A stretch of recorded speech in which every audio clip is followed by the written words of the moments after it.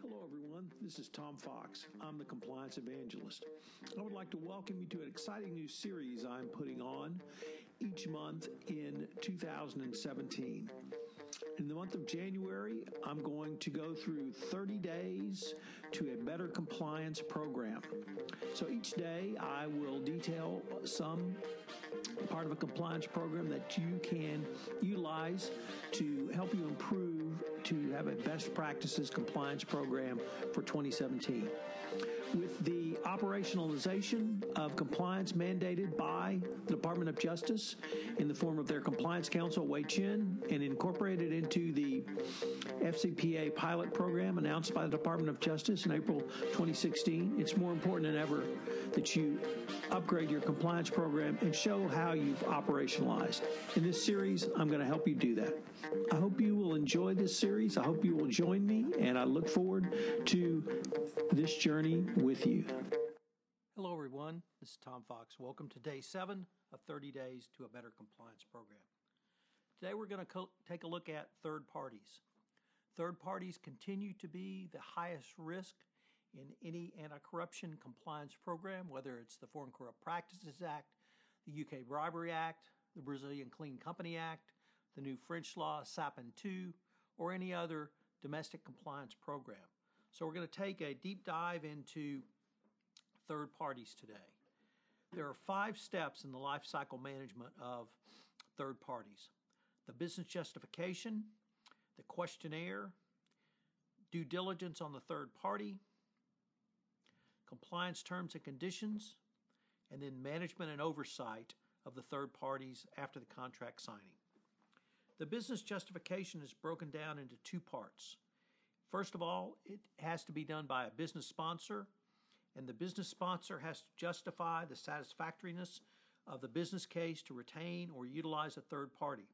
The business justification should be included in the compliance review file assembled on every third party at the time of initial certification. It's really important that you utilize your business representative or business sponsor in this. The form cannot simply be a cut and paste. There needs to be thought put into it, particularly around the compensation.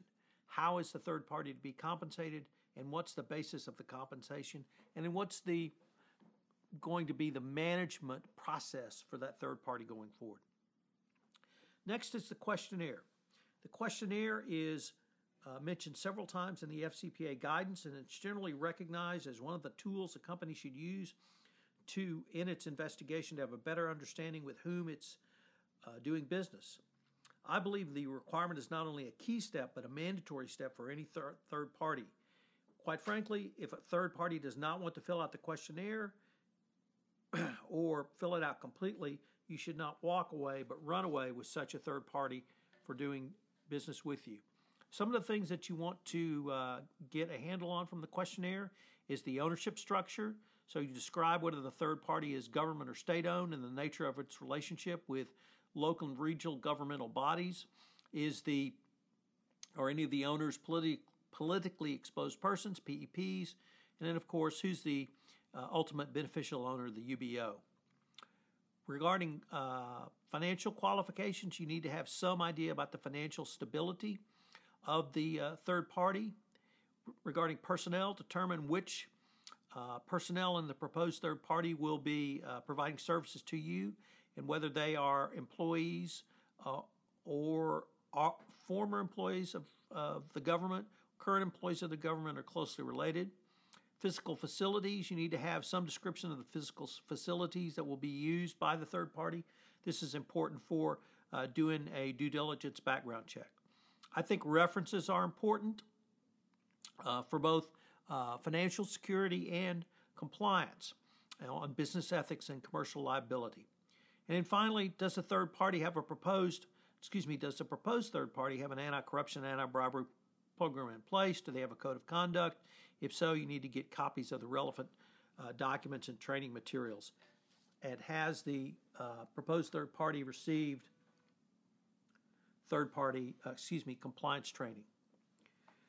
The next step is due diligence, and I think most compliance practitioners understand the need for a robust due diligence program, but have struggled to create an inventory to define the basis of risk with each foreign business partner and third-party representatives. So here you utilize the information from steps 1 and 2. You can do a lower level or less robust compliance due diligence background check on your own, but there are many companies who specialize in this. And if you have a third party in a high-risk jurisdiction, I would certainly urge you to utilize a specialized third-party due diligence company, which will help you evaluate that. The key in due diligence is not simply to utilize it once, but to utilize it multiple times. You need to do continuous due diligence. There are many of these third-party due diligence providers can give you this. But certainly every year you need to take a look at the background of who you're doing business with to see if any of the background information has changed. Of course, this due diligence needs to be evaluated going forward, and there needs to be a written record of this. If there was ever an appropriate time to say document, now is the time. Because it's not simply obtaining the due diligence, it's also utilizing the due diligence by its evaluation and incorporation into your proposal to go or no go with a third party going forward. The next step is the contract, and the contract should have compliance terms and conditions in it, in addition to your traditional commercial terms. The Department of Justice has specified a few terms and conditions which need to be in, but what you need to do is evaluate it from your company's perspective. Certainly you should have audit rights. Certainly you should have rights requiring the third party to cooperate with you in FCPA or other anti-corruption investigation arises. You should have the requirement to annually certify that the third party is not engaged in any FCPA violations on your behalf. You should have the right to require annual training of the third parties. So the contract is an important part. You may need to consult with your legal department on this, but it's certainly something that you should utilize. And finally, management of the relationship. I often say that this is where the rubber hits the road, because even with all of the steps that you've engaged in previously, going forward, it's the management of the relationship is the key. And this ties back now to step 1 in your business sponsor, because in many ways the management of the relationship is going to be led by your business sponsor. The business sponsor should communicate on a continuous basis with a third party during their commercial relationship the requirements and expectations of your company regarding compliance.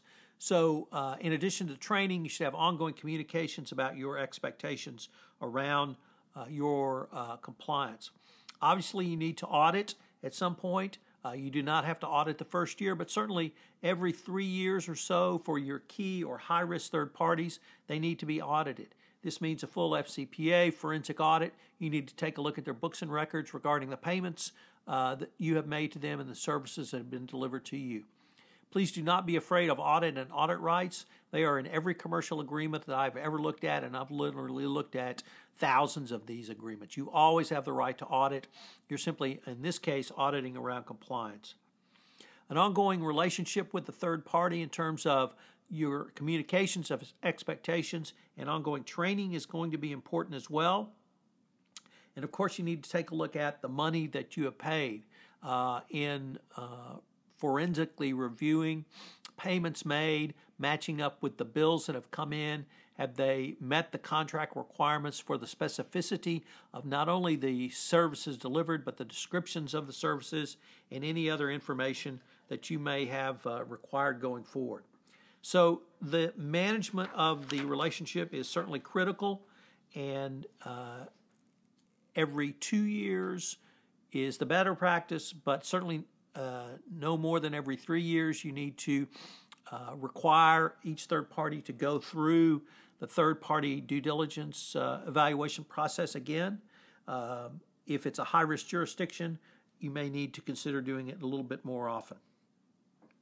So the 3 key takeaways from the third parties. The first is the 5-step process. of third-party risk management, or the life cycle of third-party risk management. Number 1, business justification. Number 2, questionnaire. Number 3, due diligence and evaluation thereon. Number 4, contract. And number 5, management of the relationship. The second key takeaway is you need to have more than compliance doing all of this work. There needs to be business unit development, or BD, involvement in this process. I mentioned in step 1 where there's a business justification, but do not forget the management of the relationship at step 5. And then finally, you need to have continuous due diligence. If you can't do or sign up for one of the vendors who does a continuous, and by continuous I mean 24-hour update on due diligence, you'll need to perform additional due diligence, and I would advocate on an annual basis for your high-risk vendors, and then sending them through the entire process every couple of years. So this is still, even in 2017, third parties are the highest FCPA risk. I would urge you to take a look at your third-party risk management program, audit it, test it, and then fine-tune it as appropriate going forward. This is Tom Fox. Thank you very much for listening to 30 Days to an Effective Compliance Program. This podcast is a part of the C-Suite Radio Network. For more top business podcasts, visit c-suiteradio.com.